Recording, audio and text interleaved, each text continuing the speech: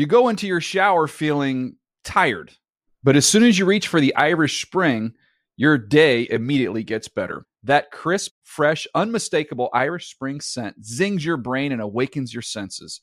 So when you finally emerge from the shower 37 minutes later, because you pay the water bill so you can stay in there as long as you want, you're ready to take on the day and smell great doing it. Irish Spring Body Wash and Bar Soap. Fresh, green, Irish. Shop now at a store near you. When you buy Kroger brand products, you feel like you're winning. That's because they offer proven quality at lower than low prices.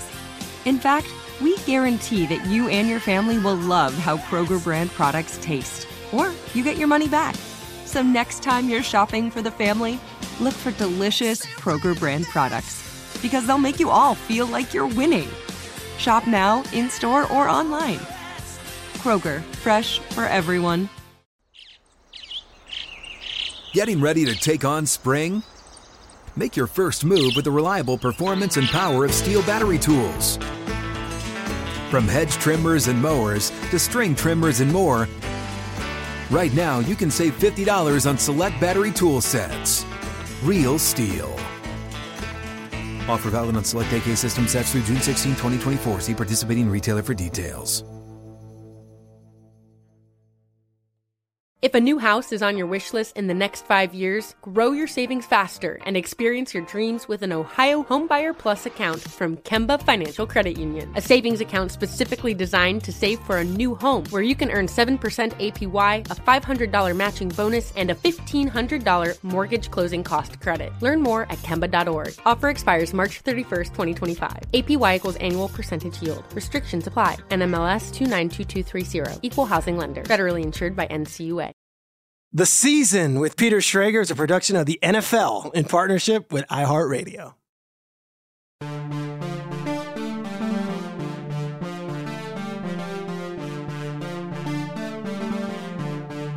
What's up, everybody? It's The Season with Peter Schrager. I'm Peter Schrager. So fired up to be with you again this week with another podcast episode. Last week we had on Paul Rudd, the comedian, the actor, the Chiefs fan, and the response has been awesome. I'm joined here by my guy, Aaron Wong Kaufman. Aaron, as our producer extraordinaire who is here for the Rudd podcast, what was your favorite moment, and what has been the takeaway since we've had him on last week and gave us 90 minutes of his time? I loved it. He was incredible, not only like on talking about other celebs that you called out. I mean, I loved the fact that talking about the Broadway show he did, and he was like, oh yeah, and then just the other guy who was in the show with me, Bradley Cooper. It was just like, he was so good. And then he had so many great stories about the Chiefs players that he knew too, and like hearing about his interactions with Mahomes' parents and with Kelsey. I mean, he was great. Loved Good it. dude too. And I think that's the goal of this podcast. Let's get to know these people, not just, let's promote your latest, television show, whatever. That said, the new Ant-Man trailer came out. Guys, I'll be honest, I'm not a huge Marvel Universe or DC Comics guy, but the new Ant-Man trailer had a little Elton John, Goodbye Yellow Brick Road in the background. And I don't know, Aaron, did you see it yet? Did you see the Ant-Man trailer? I did. I saw it twice yesterday. Yeah.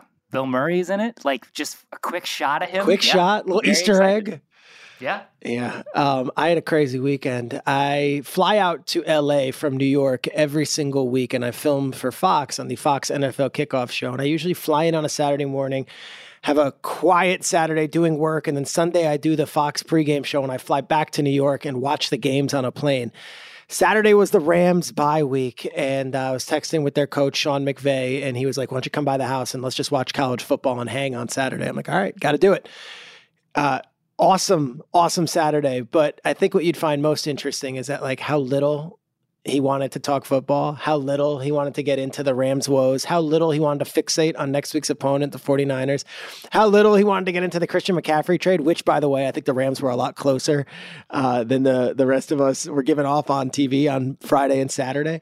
But for your love, Aaron, of just entertainment and all those things. So like we're a couple hours into hanging, couple drinks, and his wife Veronica's amazing. And she comes by and she's like, do you guys want to watch like a show? We're like, I got the Yankee game on. We've got Oklahoma State, Texas. And I'm like, yeah. And they're like, well, what show do you want to watch? And McVay's like, nothing, no more, serial killer, mass murder, true crime. I'm not looking for that. I was like, well, I've got a murder show, but it's more like comedy than murder. So he had never seen White Lotus. She had never seen White Lotus. Queued up White Lotus. If you want to ask what a wild night in LA with the hottest couple in the city is like, we watched 4 hours worth of White Lotus. Just Armand, the hotel manager, just crushing it. It was awesome. And eventually it was like 9:00, midnight Eastern. I'm like, all right, I got to go home. Got an Uber home. And the next day I'm on show and everyone's asking me, what was it like hanging with McVay? Where'd you go? The TMZ? We watched an HBO prestige TV show from a year ago. We just watched 4 hours of it, like cuddling like a family. You binged 4 hours of White Lotus. Did you skip the intro or did you watch the intro every time?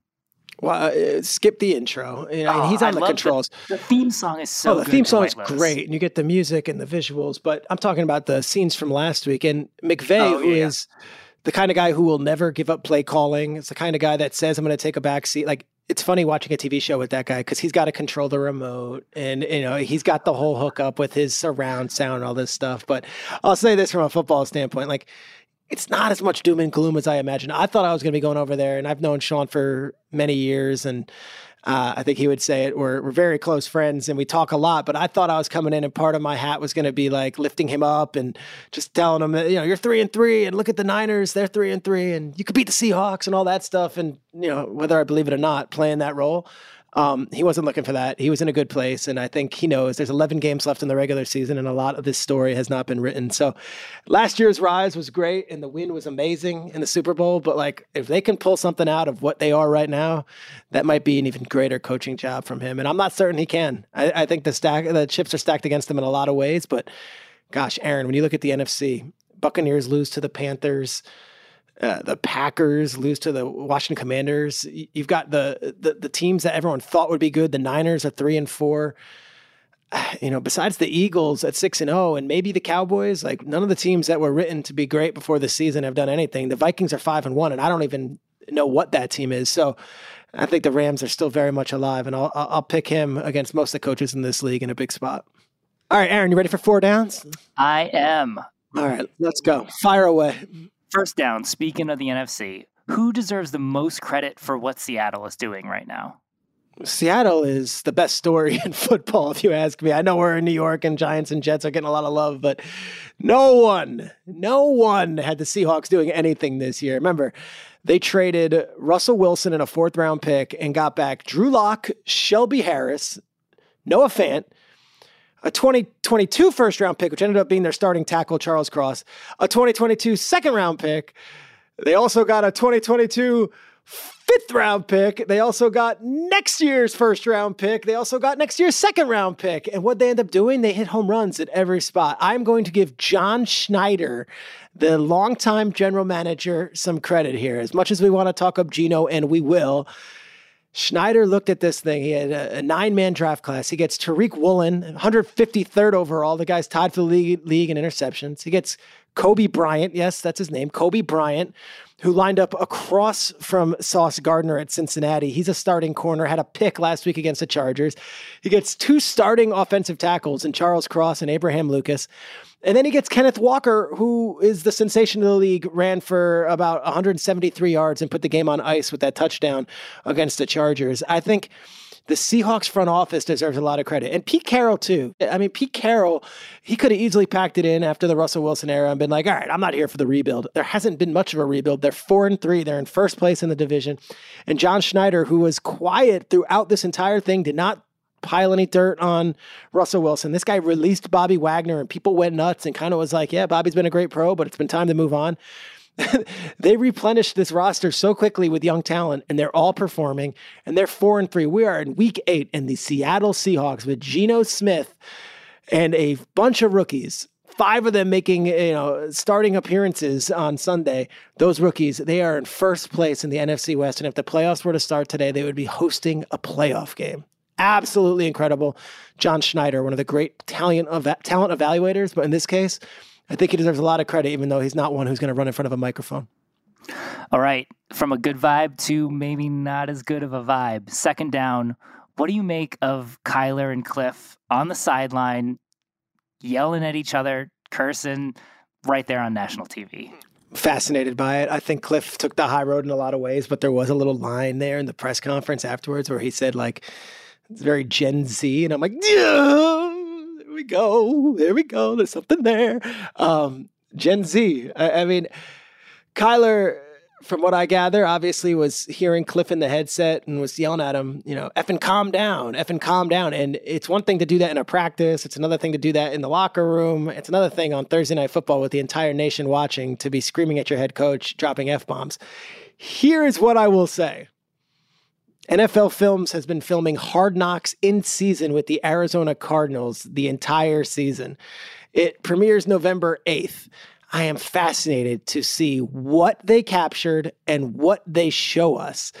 The cutting room floor stuff could be even more interesting because I think Cliff and Kyler, as much as Cliff drafted Kyler and as much as Kyler, has known Cliff since Cliff recruited him out of high school, I think that thing is not in a good place. And I think Kyler, in a lot of ways, people enjoyed seeing him show a little emotion, a little fire. It's okay to curse once in a while. It's okay to tell your coach off. It's the heat of the moment, as long as you guys patch it up and it's like there's a mutual respect. I'd love to know what's going on in that building from Monday to Saturday and not just on the Sundays. And I think Hard Knocks, the NFL producers, what are we doing if we're not capturing it all and showing us the real uncut stuff? This can't be a puff piece on the Arizona Cardinals. It's very rare that we get Hard Knocks and it's, hey, here are all the warts and here are all the wounds. I would imagine that the team has some approval process in the editorial, but like, gosh, when you get a moment like that, penny for your thoughts, but like, I would love to see everything that went into that dust up, but also the fallout afterwards. Cliff and Kyler probably not in a great place right now. And as we talk about it, right in the thick of the NFC. All right. Third down. Can you just explain to me what the call was at the end of the Browns game? Yeah, I can't explain it without going to my sources. So obviously I work with a lot of people in the league at the league office. I work with Mike Pereira and Dean Blandino, who work at Fox. I reached out to a few folks, and I will say this. I'm not going to name the source on this, and it's none of those guys who explained it. And he said, here's the deal. There actually were 2 false starts by the offense on that play. The center dropped his head and moved the ball at the same time, and that caused the defensive reaction where you saw Calais Campbell come on in. But also, the left tight end moved before any of the other offensive players, and you can't do that. And this is where it gets really in the weeds with the rule book, and at home, like, none of us know this. That left tight end is not protected since he is more than 2.5 positions from the point where the defense entered the neutral zone. All right, so if Calais Campbell enters that thing 2.5 positions away, that guy, that left tight end, is still susceptible to being a penalty. So the center lifted his head, false start. The left tight end, he moved, false start. Unfortunately, the refs on the field, they announced at 68, the left guard was at fault. He didn't move at all. So it's very hard to unpack. And Browns fans are like, the league is screwing us. The league hates us. I spoke to someone who knows, and this guy who's looked at it time and time again was telling me, here's the deal. 2 different false starts. One by the center, one by the left tight end. They just identified the wrong guy on the broadcast, and 68 did nothing wrong. He didn't move. He was fine. As for picking up a flag on the Jacoby Brissett roughing the passer, something I've never seen before, a roughing the passer that could have changed the game, and then they said, it actually was no flag. Yeah, I don't know about that one, guys. All right, 4th down. Who do you want to give a shout out to this week? I want to give a shout out to my lovely wife, Erica. All right. This is not just me trying to get brownie points. Let me explain my wife, Erica's weekend. So as I just mentioned, I fly out to Los Angeles every weekend to work on the Fox show. I love it. It's with Sean Payton. It's with Carissa Thompson, who's an absolute rock star. And it's with Michael Vick and Charles Woodson, 2 guys who I had their posters up when I was a kid. It's like, I'm living my dream. Meanwhile, I've got my wife back home, and she's a single mother on the weekends with my son, Mel, who's now a rambunctious 6-year-old who has the curiosity like you've never seen and the energy like you've never seen. And it's his birthday this weekend. And all he wanted to do was see Lamar Jackson play in person, his first NFL game. I work for the NFL. There is no way that my kid is requesting seeing Lamar Jackson play in a game that we're not making that happen. My wife traveled from New York City to Baltimore, took my son to a Ravens-Browns game, sat in the crowd with my guy, and my son had the greatest birthday gift you could ever imagine. Shout out to the Ravens staff who I gave them a little heads up. I didn't want any big to do. I don't want that, but they came by and gave him a pin that said my first game.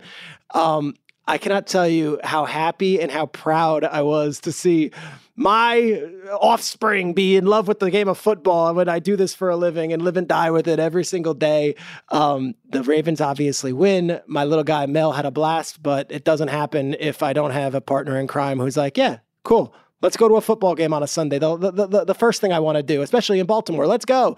They got back yesterday, and I think I thanked her, but this is, I say I think because who knows? I probably was, bitching about something else. But I would like to thank her on this podcast. Aaron, was that romantic? Was that nice? That was beautiful. Yeah, I love that. And especially last week, you and Paul talked about Paul's first football game.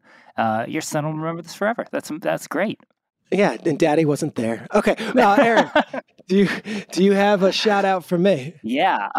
So I was texting with some of my friends about football, and one of them is a diehard Giants fan, and he, is texting me like pre-written apology notes to Daniel Jones, like if fill in the blanks. I'm sorry, Daniel Jones, I made fun of you for this, but I want to call out Daniel Jones because like he looks so much more comfortable in the pocket, and right now, through 7 weeks, he's got more rushing yards and 3 times as many rushing touchdowns as Najee Harris. Like, he's a weapon. He's not someone that we necessarily expected to grow this season, I think.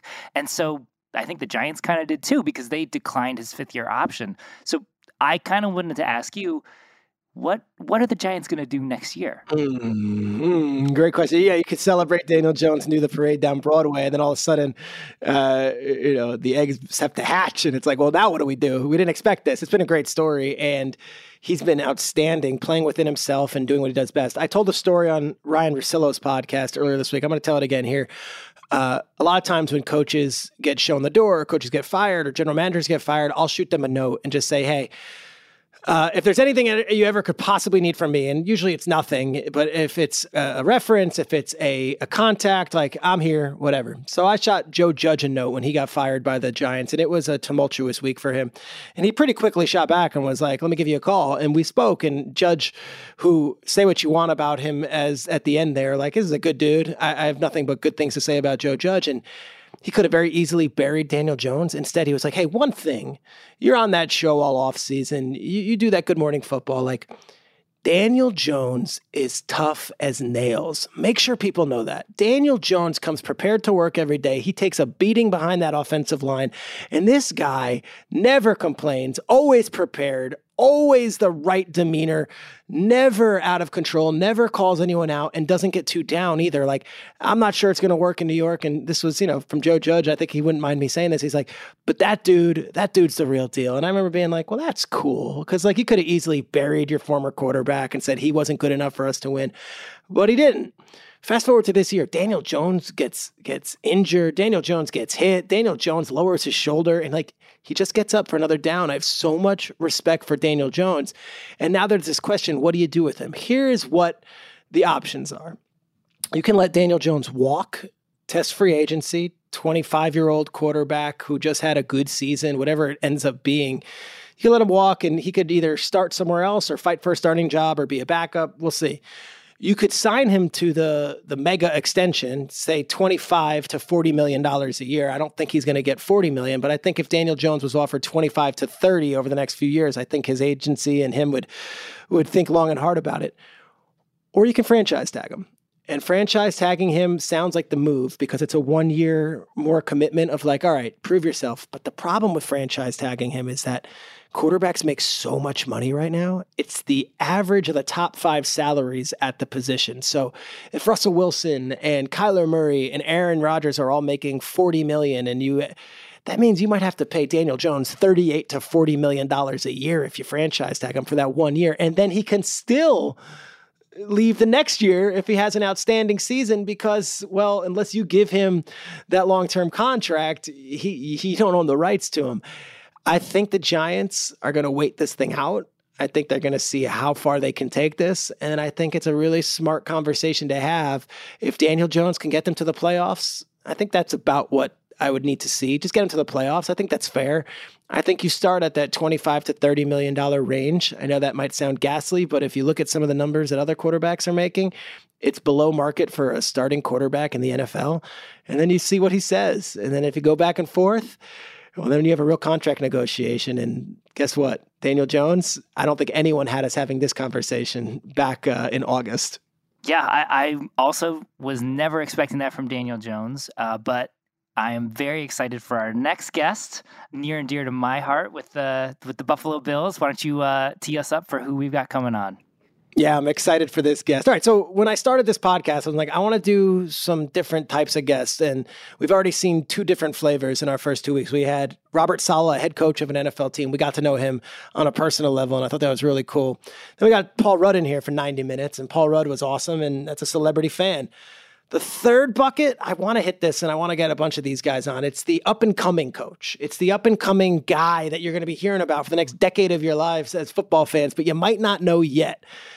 So I was happy when this guy agreed to be a guest this week. Ladies and gentlemen, I'm happy to introduce my guy, Ken Dorsey, Buffalo Bills offensive coordinator and former Miami Hurricane legend. Let's take a listen.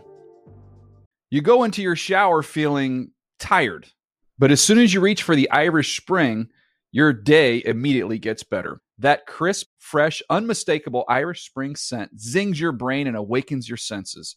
So when you finally emerge from the shower, 37 minutes later, because you pay the water bill so you can stay in there as long as you want, you're ready to take on the day and smell great doing it. Irish Spring Body Wash and Bar Soap. Fresh, green, Irish. Shop now at a store near you. Hey guys, this is Matt Jones, Drew Franklin from the Fade This podcast. We got a great episode coming up. Picks in all the sports, football, basketball, we do them all. But here's a preview of this week's episode. Do you think it's more embarrassing to dye your hair or to have hair plugs? I don't think either are embarrassing if you're not trying to conceal it and act like you didn't. Okay, so you think if you just come out and go, I got hair plugs. Yeah, like check out these hair plugs. I mean, don't just walk around, hey, tapping, hey, stranger, I don't want you thinking this is natural, but I mean. Do you have to do that with everyone you meet? Some people try to act like they, you know what I mean. Yeah, but I mean like John Cena got it. You know, when John Cena came back to wrestling, he had a bald spot, and now he doesn't. Mm-hmm. You think he should be required in all interviews to say, look, by the way, I covered up my bald spot? Yeah, I guess it's weird. I mean, you don't wear a sign or like put a sign in your yard, but. All right, so what about toupees? Those are the most obvious. But let's say you're like Bill Self and you can get it to where it looks good. His is magical. I don't even know if his is a toupee. It is. I think he went into the future and had a procedure we haven't even discovered yet. And this episode was brought to you in partnership with DraftKings. To hear more, listen and subscribe to Fade This on iHeartRadio or wherever you listen to podcasts. If a new house is on your wish list in the next 5 years, grow your savings faster and experience your dreams with an Ohio Homebuyer Plus account from Kemba Financial Credit Union. A savings account specifically designed to save for a new home where you can earn 7% APY, a $500 matching bonus, and a $1,500 mortgage closing cost credit. Learn more at Kemba.org. Offer expires March 31st, 2025. APY equals annual percentage yield. Restrictions apply. NMLS 292230. Equal housing lender. Federally insured by NCUA. Okay. I love Walker Hayes. He's amazing. He's so fun, such a great entertainer. And that's why I'm so excited that JCPenney and country music singer-songwriter Walker Hayes are partnering together on a new limited-time men's collection for the everyday guy. The Walker Hayes for JCPenney collection is an upbeat playlist of instant classics with laid-back appeal and down-home vibes. As a dad of 7 kids, he knows exactly what fathers want and need when it comes to their style. This collection reflects his casually cool styles with outdoor-inspired details and versatile colors. Perfect for the guy living the t-shirt life or someone wanting some fresh options that feel just as good. It's easy to wear, affordable styles that celebrate the ultimate family man, along with the quality, durability, and sensibility dads appreciate. Available online Saturday, May 4th at jcp.com and in-store Thursday, May 16th, just in time for Father's Day. Limited time only. JCPenney, make it count.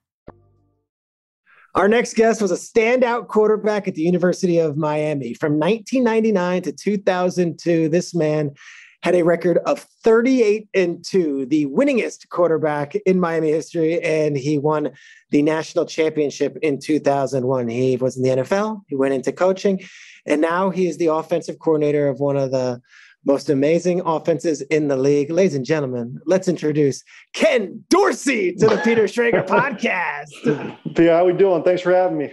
Dude, I love that you're joining us because so often during the season, we get all like into it and we're saying, this guy is the coach of the year and this guy is the next head coach. And then it's like, who are the next faces? Who are the next guys? Who are the ones that we should be talking about who are going to be the next decade of great NFL head coaches in this league? And I've been very candid with you and very candid on Good Morning Football that I think you've got all the right stuff. Take us briefly through the path from going from player to coach and what that decision was like for you as you entered the sport at a different level and a different hat, really. Yeah, no, it was obviously a long journey from college, playing at University of Miami, then going playing 3 years in San Francisco, 3 years in Cleveland. And I always kind of took the mentality of, I didn't know I was going to get into coaching at that time, but I took the mentality of, hey, I could walk outside, get hit by a car and never play football again. Yeah. What am I going to do? So honestly, coached high school football there until opportunity with in the scouting department with the Carolina Panthers came up. And I started off in the pro scouting department, which was great for me because then it's, you're really looking at both sides of the ball. You're scouting offense, defense, special teams. So you're really kind of looking at all aspects of play, offensive line, defensive line, So learned a lot through that experience that I really think kind of helped me to the coaching side of things, and was fortunate enough to get the quarterback coach job there. And we had a good run, and then came here to Buffalo and pick it up from there and continue rolling with some tweaks and some different looks. Yeah, and you had that career as the scout, as you said, and then you go with Cam Newton. Here is this physical specimen like we had never seen in the NFL at quarterback. You're the quarterback's coach for Cam Newton, one of the biggest personalities in the league. You guys go 15-1 that one magical Super Bowl season. But when you get a guy like Cam Newton and your quarterback, when you were playing, pocket guy, and then you have this guy that does things that are superhuman. How did you have to bend and mold your versions of what you envisioned an NFL offense to Cam's strengths? It's a little bit of learning on the fly, and the great thing about it, at the end of the day, you've got to be able to win and succeed from the pocket and do things, from the pocket in order to have sustained success over the course of time. And so that carries over no matter who the quarterback is, whether it's a more mobile guy or a true pocket passer guy. You've got to be able to develop your mechanics from the pocket and be effective from there, while not taking away that ability to create and what those guys, what makes them special and what makes them who they are, not limiting that, not taking it away. So it's definitely a balancing act of, making sure that they can operate everything they need to from within the pocket, but not handcuffing them and forcing them into something that they're not. Josh Allen is such a special individual and he's such an important piece to this league and he's such a good player. You're with him every day. Yeah. Is he as good as it's like as good as I think the NFL could not draw two greater ambassadors for the sport than Mahomes and Allen. Allen, this guy seems like he's Mr. Everything and he's just a wonderfully gracious human being. Am I just glowing for no reason? Is there a bad side to this guy? No, I mean, he really is. I think he's exactly what you'd want in a franchise quarterback in terms of obviously the physical skill set that everybody sees, but then, how he is with his teammates, what he does, in his preparation, the dedication he has to the organization and to the area of Western New York and Buffalo in general. I mean, I'm very fortunate because I think he's obviously one of the great players in our league, and working with him day in, day out is a blast. One, because he is who he is, and two, he's just a great guy to be around. When he leaves his feet like he did against Kansas City or Minnesota, do you hold your breath and go, "What are you doing?" Or is it like, "Buckle up, let's go"? We're going. Well, it's obviously, there's a lot of moments where it's just Josh being Josh and doing Josh type things. So, you relish that and you appreciate that, because you're not always going to have the perfect play called. You just won't. I mean, in the nature of calling a game, it's just there's going to be plays that they might have a better call than you, and you got to trust your guys that they know how to react, they know what to do. And Josh does an amazing job of getting us out of some tough looks and creating and putting a lot of stress on the defense. Mm-hmm. Take us back in time when you knew, like, that this guy is special. A practice, a story, a game. I'll always think back to 2018, week 3, you guys go into Minnesota and he hurdles Anthony Barr. And I'm like, not a lot of quarterbacks do that. But that was with his legs. That wasn't even scratching the surface. When did you know that this dude is different? I mean, really the second I got here, to be honest with you, just watching him and how he reacts. My first meeting with him, there's times you go through and it's like, you go through your PowerPoint. I'm a big PowerPoint guy. I like PowerPoint too. Let's go. Organization, making sure we're organized, we're on top, and everybody knows kind of, what your thought process is. So, I'm going through PowerPoint with them and just kind of our mentality, our thought process, and just how locked in he was, with the first day, and just how in tune he is to the coaching, throughout that first off season I had with him. I knew, like, okay, this guy wants to learn and get better. Like, this guy really wants to continue to grow as a player, not only physically, but mentally. As a coach, you appreciate that. You want guys who are striving to just maximize what they have, whether it's a high ceiling or not a high ceiling, because not everybody is as physically gifted as the guy next to them. But as a coach, if you've got a bunch of guys who are trying to maximize their ceiling and accepting the coaching, then that's all you could ask for. And Josh embodies that, so I knew it then. And then honestly, after that, my first year here, we went to the playoffs against Houston and we had a really good first half. And then obviously in the second half, we kind of lost it. But after that game, I just knew, like, he has the right makeup, because he stood up in front of everybody and said, look, we got to be better. I got to be better. And he owned the fact that, hey, we didn't lose, not necessarily all on him, but, he knew that in order for us to take the next step, he's got to take the next step. And I think he owned that moment. And I think that's where you realize guys grow from those if they handle it the right way. No, it's deep cut, like Bill's talk, but like that game, it seemed like there was like a short circuit for Josh, like at halftime. And then he threw that really ill-advised lateral. And I think that was on national TV. It was a Saturday afternoon. And like, there was a lot of like, okay, he's good athletically, but maybe, and then the next 2 seasons, he's just been, mistake-free, disciplined. And was there a talk like over or do you think that's just naturally just like the maturation of a quarterback? I really believe that when you look at quarterbacks coming into the league, there are so many good ones. There are so many guys with a tremendous skill set and ability, and you need the right mental makeup, which Josh has. But then it also becomes, okay, reps, not only in practice, but in games. And the more game reps you get, the more it's easy just to be like, react. And it's, hey, all right, I've got this play. I know versus coverage, it's not the best play. All right, so where's my outlets? And it's just quick to an outlet, knowing that, hey, I'm not going to pass something up, just hoping for something better. And I think the more reps you get, the more you see things, and the more it's harder to surprise a guy because he's seen different variations of whether it's Tampa 2 or post high zones or mans with different type of rat players or robbers in the middle. You've seen these different things. So less surprise you and you're quicker to react to things. And the quicker you are to react, the quicker the ball comes out, the more stress you put on a defense. And I think you see that in the maturation of guys, all those older quarterbacks who have been able to stay in the league for so long, they get back, they hit that fifth step and they're dropping, bam, the ball's coming out. It's either a check down or they're ripping a seam or something like that. But it's because they know on this play versus this coverage, I've got a shot at this, or I don't have a shot at this, so they can eliminate that and move on. Well, it's like, people laugh about how much money Chase Daniels made in this league, or your guy, Case Keenum. And these guys will always have Josh McCown. There's a reason. They're great in the locker room. They're great in the quarterback's room. They're also reliable when you put them in. They're not going to cost you a game. That was Drew Stanton for years. Drew Stanton always had a spot on an NFL roster. Take us through your quarterback room, because I know it's not just you're in that room. Now Joe Brady is in that room as well. What's it like? What's the dynamic? Case, Josh, Joe, you, and I think Barkley might be in there too. That's there. Yeah. I mean, this is a cool room. What do we got? It really is.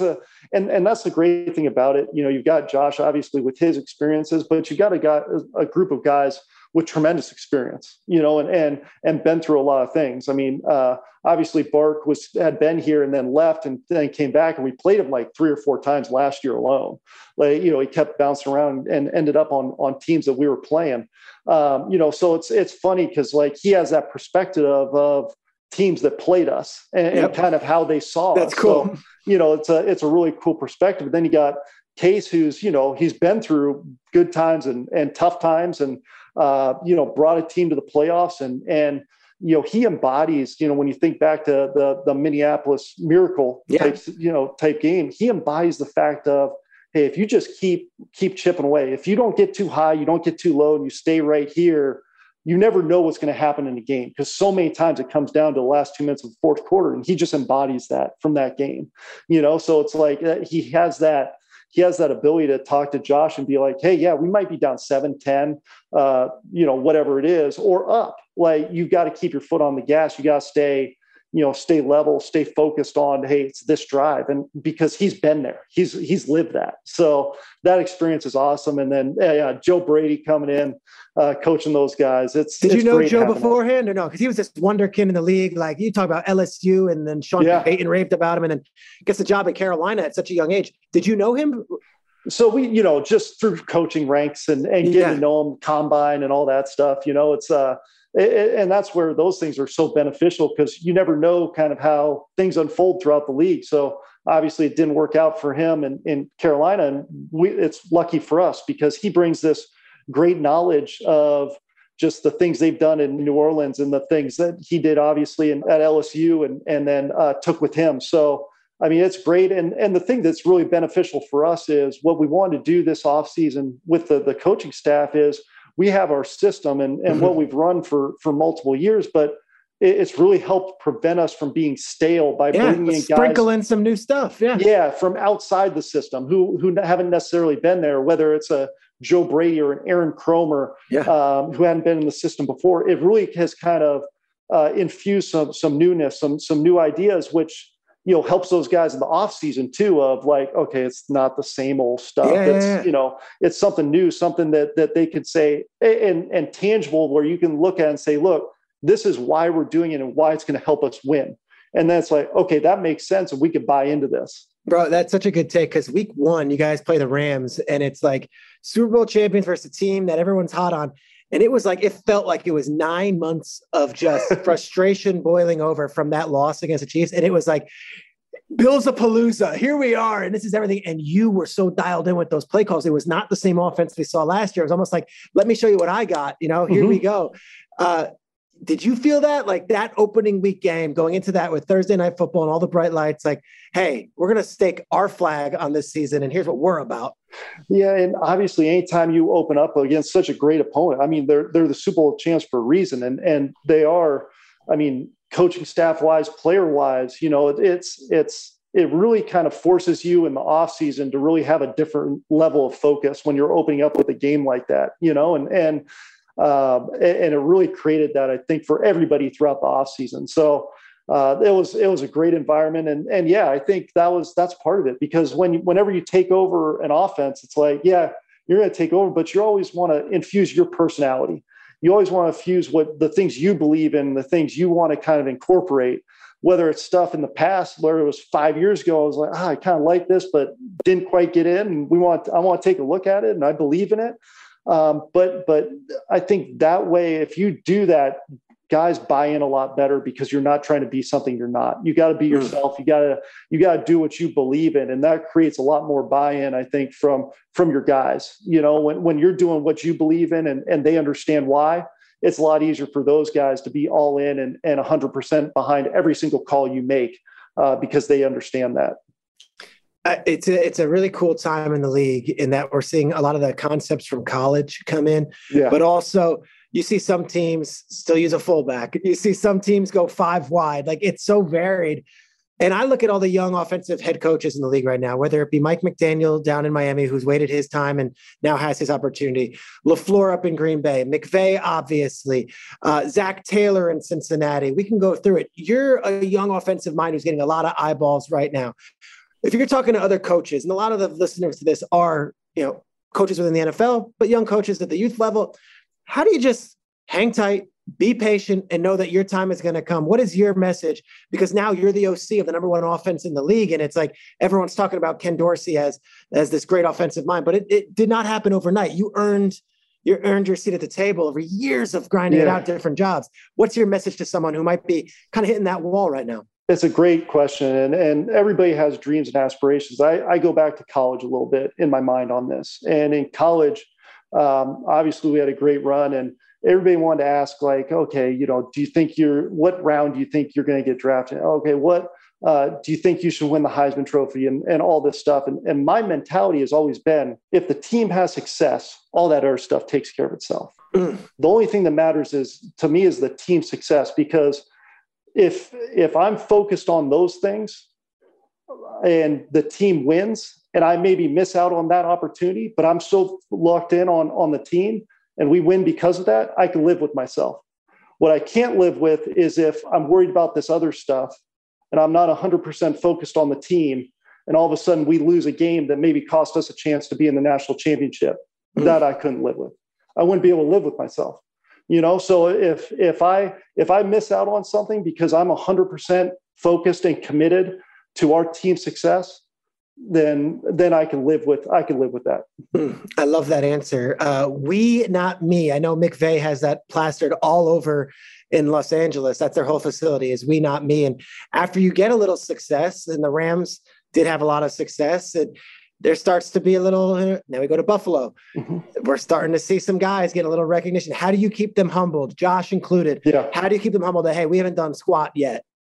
Well, I think it's one, what Sean and Brandon have been able to do, bringing in the right people. I mean, this is as good of as a team I've been around in terms of, one, bringing in talented guys, but then also tremendous people, guys who are, committed to each other, committed to one common goal, and I think that's just through character and through bring in people that fit the culture in which those guys and us as an organization are trying to build. I think that's huge. And then at the same time, our guys understanding, look, I mean, we haven't won anything yet. I mean, it's such a week to week league. We've got to be so focused on this week and the right now. Because if you don't take that mindset, then you're not going to have the sustained success that you want, because you're constantly looking ahead or you're constantly looking back. You've got to focus on right now, and you've got to live in the moment right now. Otherwise, you have no chance to accomplish what you want to accomplish in the future. Can we go through a little story time? Because that Miami team was my favorite college football team. I've got friends who are like, I like Charlie Ward, Nebraska, or or Charlie Ward, Florida State, or I like Tommy Frazier, Nebraska. I'm like, give me Butch Davis, Larry Coker, Canes football. No doubt. Could you, for the listener who might be a little younger or might not be as into the college game, could you just go through some of the players on your team from that squad? Oh, it was fun. I mean, my first couple of years being able to throw with guys to the Reggie Waynes and the Santana Mosses, the Jeremy Shockeys, and those guys. And shoot, in the national championship game, Willis McGahee was playing fullback for us. Because we lost. Who were the other running backs? Who else did you have? We had Willis McGahee, Clinton Porras, Frank Gore. Those guys were in our backfield. And wide receivers were who? Reggie Wayne and Andre Johnson? Santana Moss. And then Andre was the backup who kind of filled in a little bit. Those guys need a break. We had a guy named Andre King, who was our slot receiver, who played in the league. Tight end was Shockey and Winslow, or just Shockey? Well, so Kellen came in as a wide receiver. Okay. Played wide receiver early on. And then when Shockey left, moved to tight end. So I had Kellen my senior year. And then on defense, it was a whole other. You had the Ed Reeds and the Sean Taylors and Vince Wilforks, Mike Rumpf and Philip Buchanan, who were first round corners. Jonathan Vilma, Dan Morgan.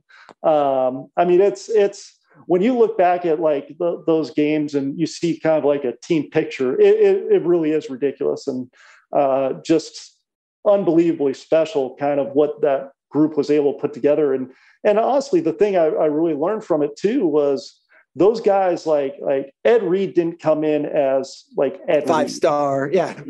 You know what I mean? Like he came in as a freshman, like every other freshman. What made Ed Reed was, one, the amount of work it took, And then 2, the culture in which was built of just the competition.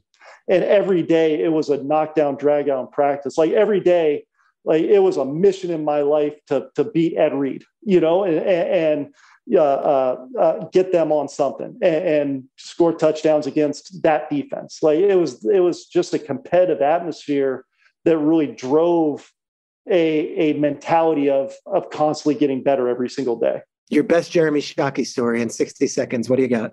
Oh man. Well, obviously like the one thing that always sticks out to me is just, Larry Coker comes up to me and he goes, "Hey, we got this guy coming in from Ada, Oklahoma, small town, and I don't know, I don't know how well he's going to fit in. How's he going to adjust? How's he going to adjust everything?" It was Jeremy Shockey, and needless to say, he fitted just fine in the Miami area and on that team. So he didn't have any issues. Sean Taylor memories? Anything that sticks out? He was so amazing just in terms of early on, you knew this kid was going to be just special. A heat-seeking missile as a player. The whole time, and just, I mean, he was unbelievable. Just when you're back there, it's like just the size and range in which he had was incredible, and instincts and everything. So you always remember those things and just the physical tools. And then also, like I said, just the type of guy he was. Like he's just a guy that you just want to spend time with and hang out with. He was a good dude, Let's go forward to the Miami game. Obviously, we see this video of you getting frustrated. I kind of liked it. I think Josh Allen liked it. I don't want that to be like the persona of Ken Dorsey of like this guy up in the box. What's been the fallout of that the last couple weeks? And have you leaned into it, or are you like, let's move on from that? Because we had Robert Saleh in week 1 and he made the first episode and he had a comment about, I'm taking receipts for everyone who's questioned us. And I asked about it. And he's like, honestly, I didn't love that I said that, and I hope it goes away. The clip with you, like, I kind of like the intensity, but I don't know if that's how you want it to be represented on, future interviews being asked about that. No doubt. And I think, you learn from your experiences, and we're human, and we all have reactions as human beings. You get frustrated or whatever it is that you're like, I wish I'd handled that differently. And that's one of them. And when you're in the course of a game like that and you're playing, your guys are giving you, their heart and soul out on the field, and every single ounce of everything they have, and you're playing 90 plays in that heat and you're losing guys and other guys are having to step in and perform at a high level in which they did.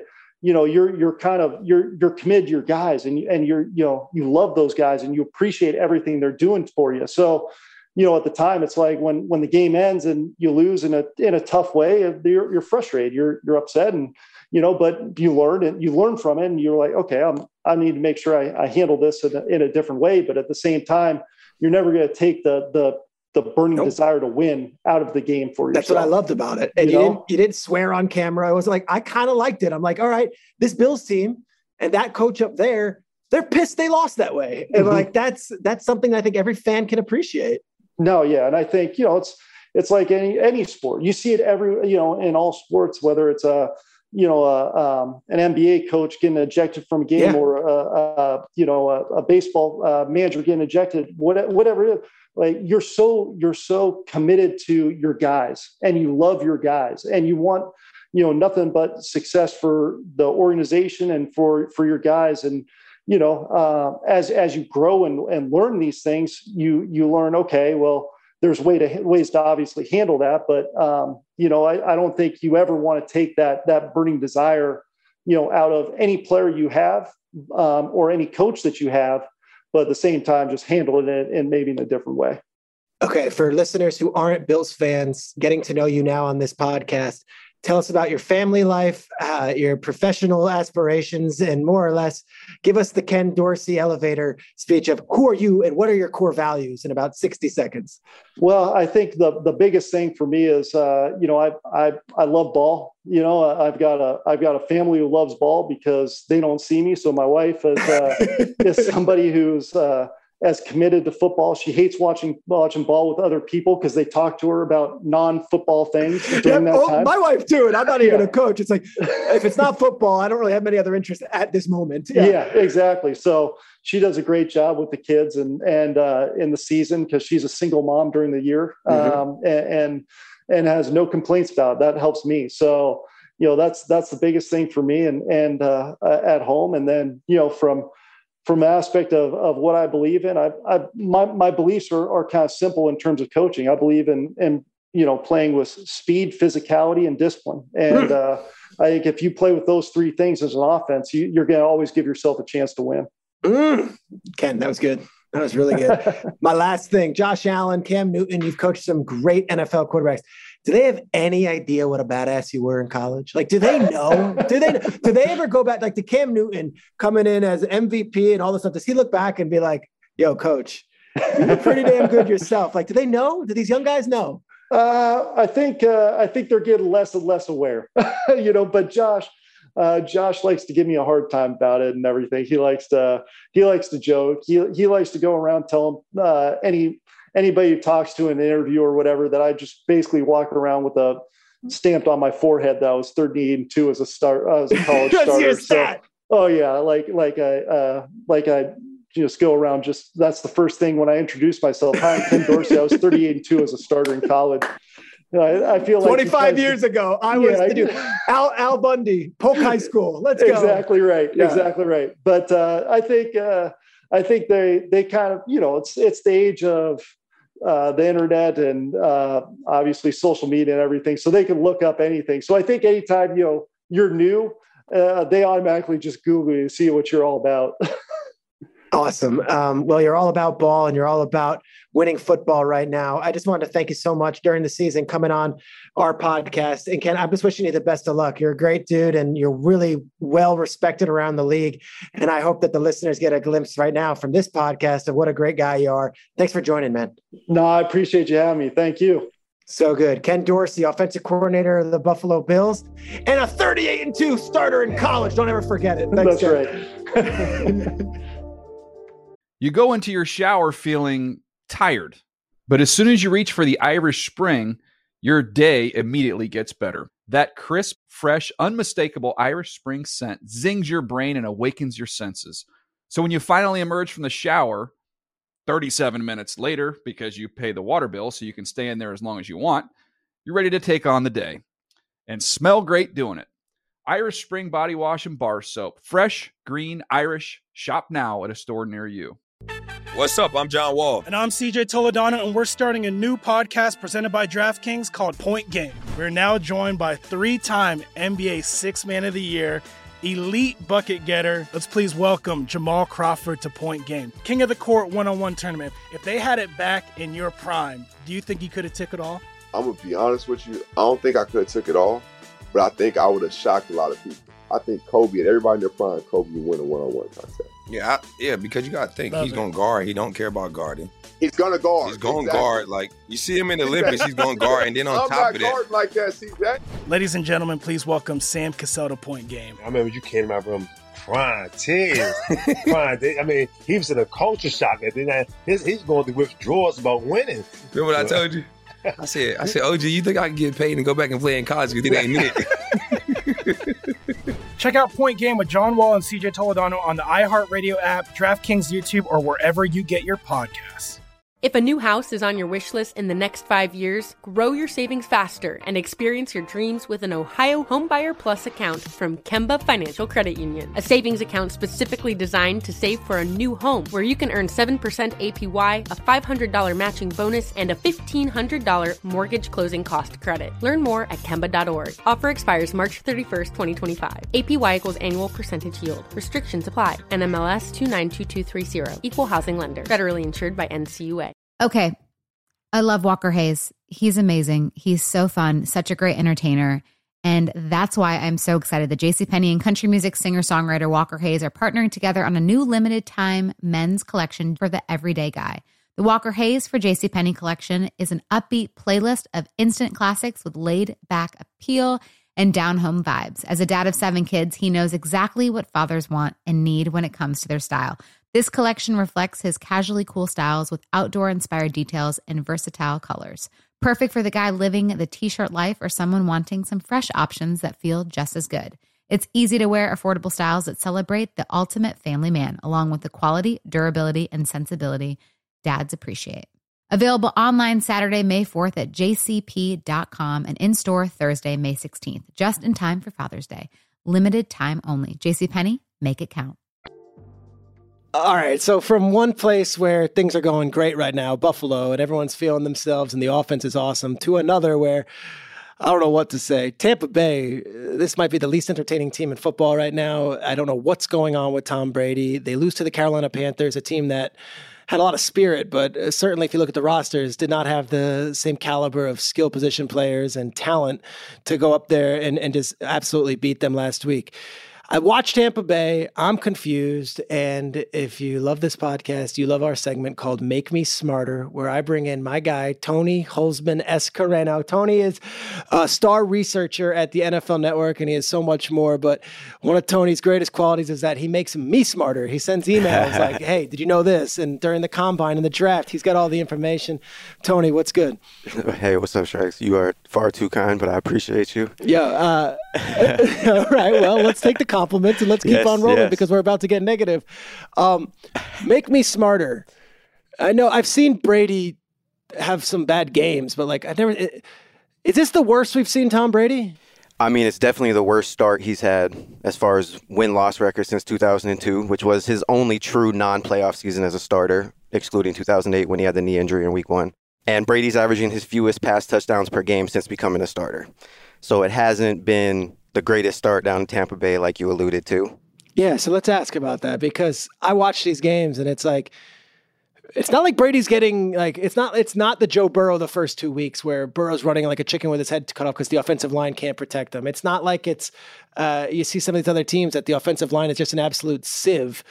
Brady's looking like he's got time in the pocket and then he's just misfiring. So make me smarter. Like, what the hell's going on?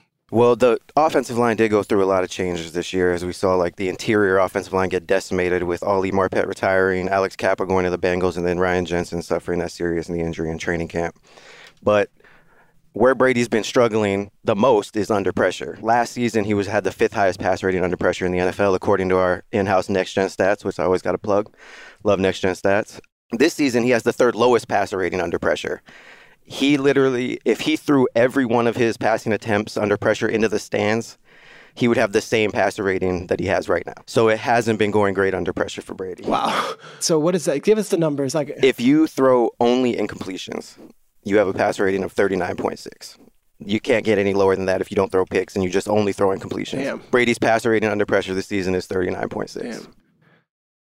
All right, so part of me wants to say, okay, they play Thursday night. Brady gets a win. Suddenly they're back in first place. And here we go. We're on this run and we all look stupid and there's egg on our face for even doubting him. Then part of me is like, he's going through a personal situation with his marriage. The Gronk's not there. The offensive line sucks. If you were to bet, do you think Brady turns this around and it's the old Brady? Or do you think, Tony, based on the numbers and based on what you see, hey, there's a cliff and Tom Brady's falling off it? I mean, I want to preface this by saying we're talking about 7-time Super Bowl champion, greatest resume in NFL history, 45-year-old dude who's playing with dudes who could be his son. But Brady is the least pressure quarterback in the NFL, even though we're talking about bad pressure. But it's because he has to get the ball out faster than any quarterback in the NFL.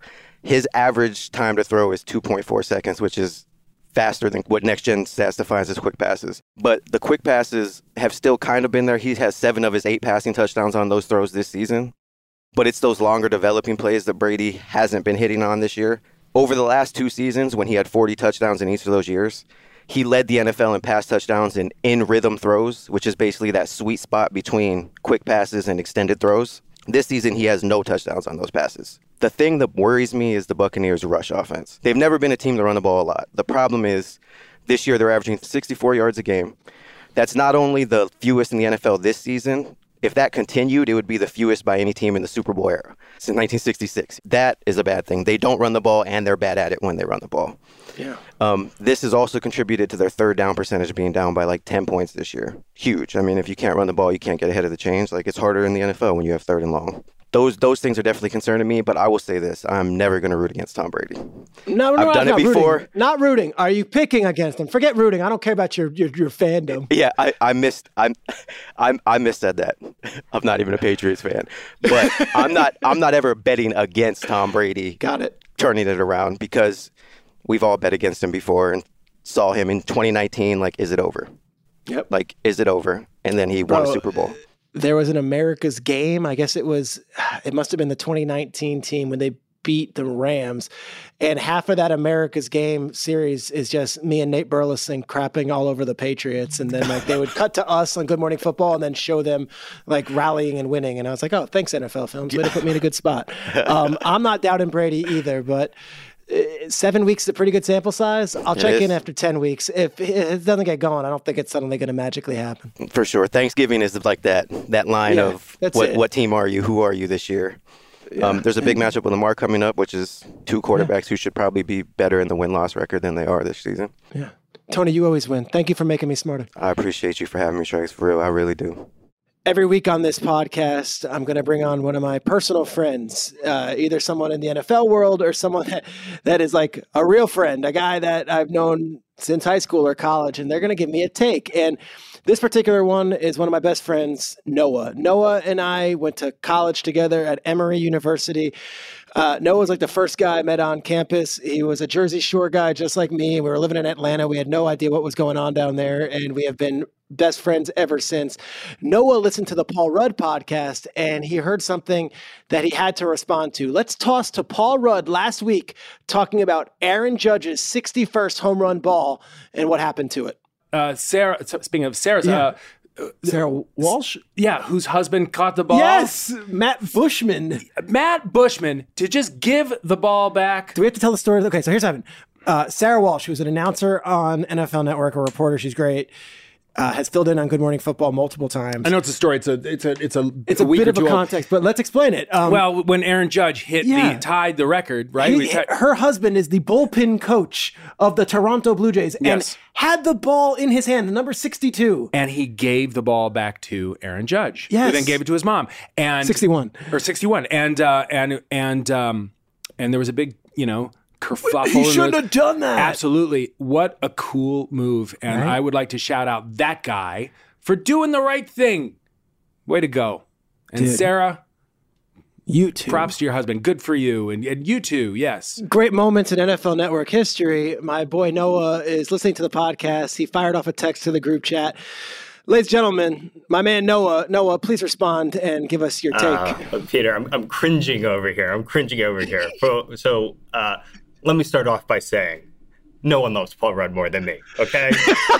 No one loves Paul Rudd more than me, all right? His work as Josh in Clueless, an aspiring lawyer that, gets the girl. It's sung to you. I mean, as a lawyer myself, he made being a lawyer an attractive thing to be for every woman that came of age in the 1990s, and I am forever grateful for that, okay? I love Paul Rudd.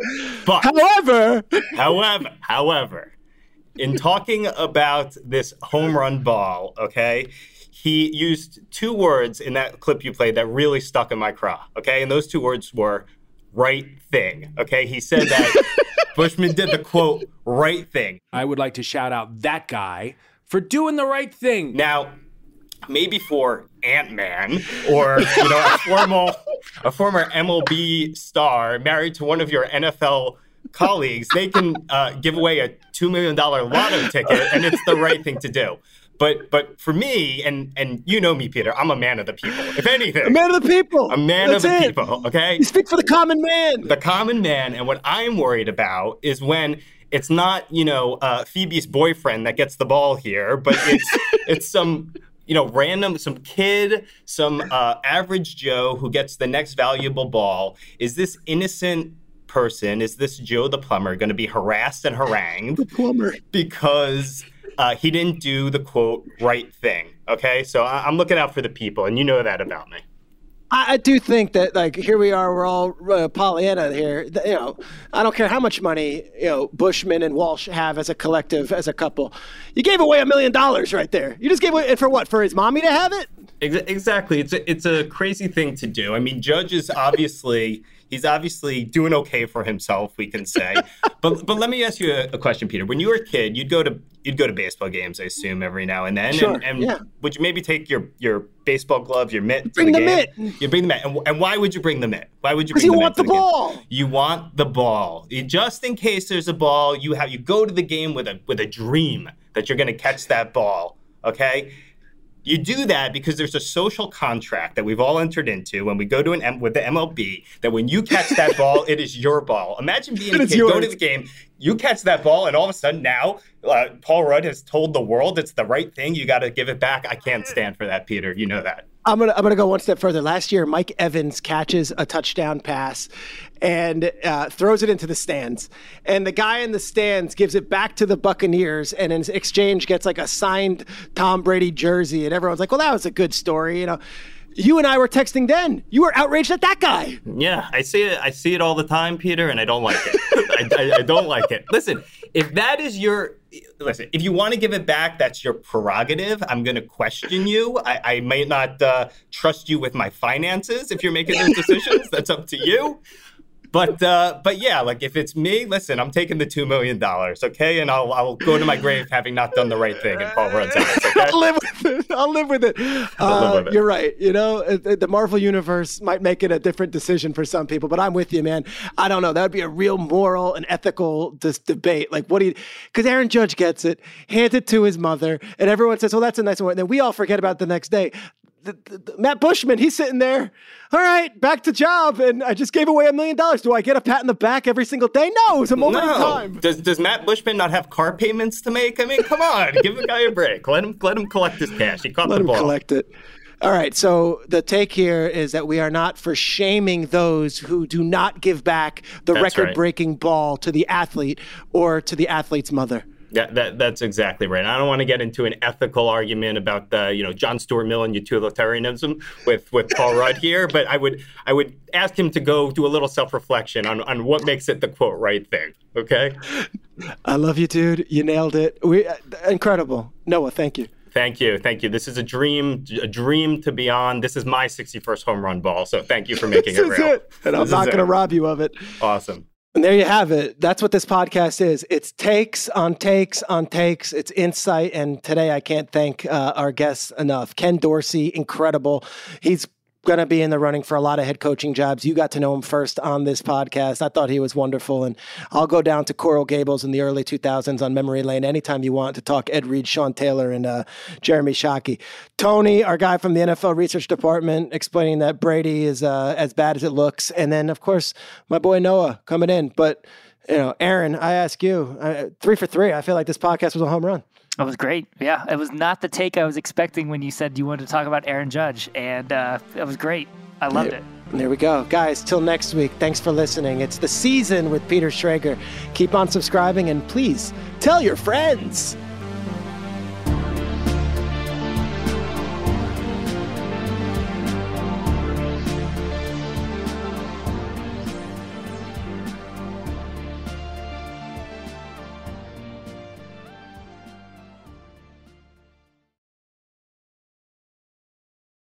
The Season with Peter Schrager is a production of the NFL in partnership with iHeartRadio. For more podcasts from iHeartRadio, visit the iHeartRadio app, Apple Podcasts, or wherever you get your podcasts.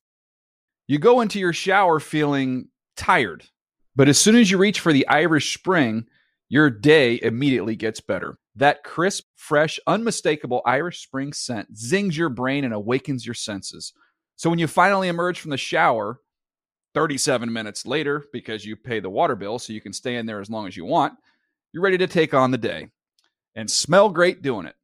Irish Spring Body Wash and Bar Soap. Fresh, green, Irish. Shop now at a store near you. If a new house is on your wish list in the next 5 years, grow your savings faster and experience your dreams with an Ohio Homebuyer Plus account from Kemba Financial Credit Union. A savings account specifically designed to save for a new home, where you can earn 7% APY, a $500 matching bonus, and a $1,500 mortgage closing cost credit. Learn more at Kemba.org. Offer expires March 31st, 2025. APY equals annual percentage yield. Restrictions apply. NMLS 292230. Equal housing lender. Federally insured by NCUA. This episode brought to you by 20th Century Studios' Kingdom of the Planet of the Apes. Director Wes Ball breathes new life into the epic franchise. As a ruthless king attempts to build his empire at the expense of the remaining human race, a young ape begins a journey to fight for a future for apes and humans alike. Kingdom of the Planet of the Apes. Enter the kingdom in IMAX this Friday and theaters everywhere. Get tickets now. Getting ready to take on spring? Make your first move with the reliable performance and power of Steel battery tools. From hedge trimmers and mowers to string trimmers and more, right now you can save $50 on select battery tool sets. Real Steel. Offer valid on select AK system sets through June 16, 2024. See participating retailer for details.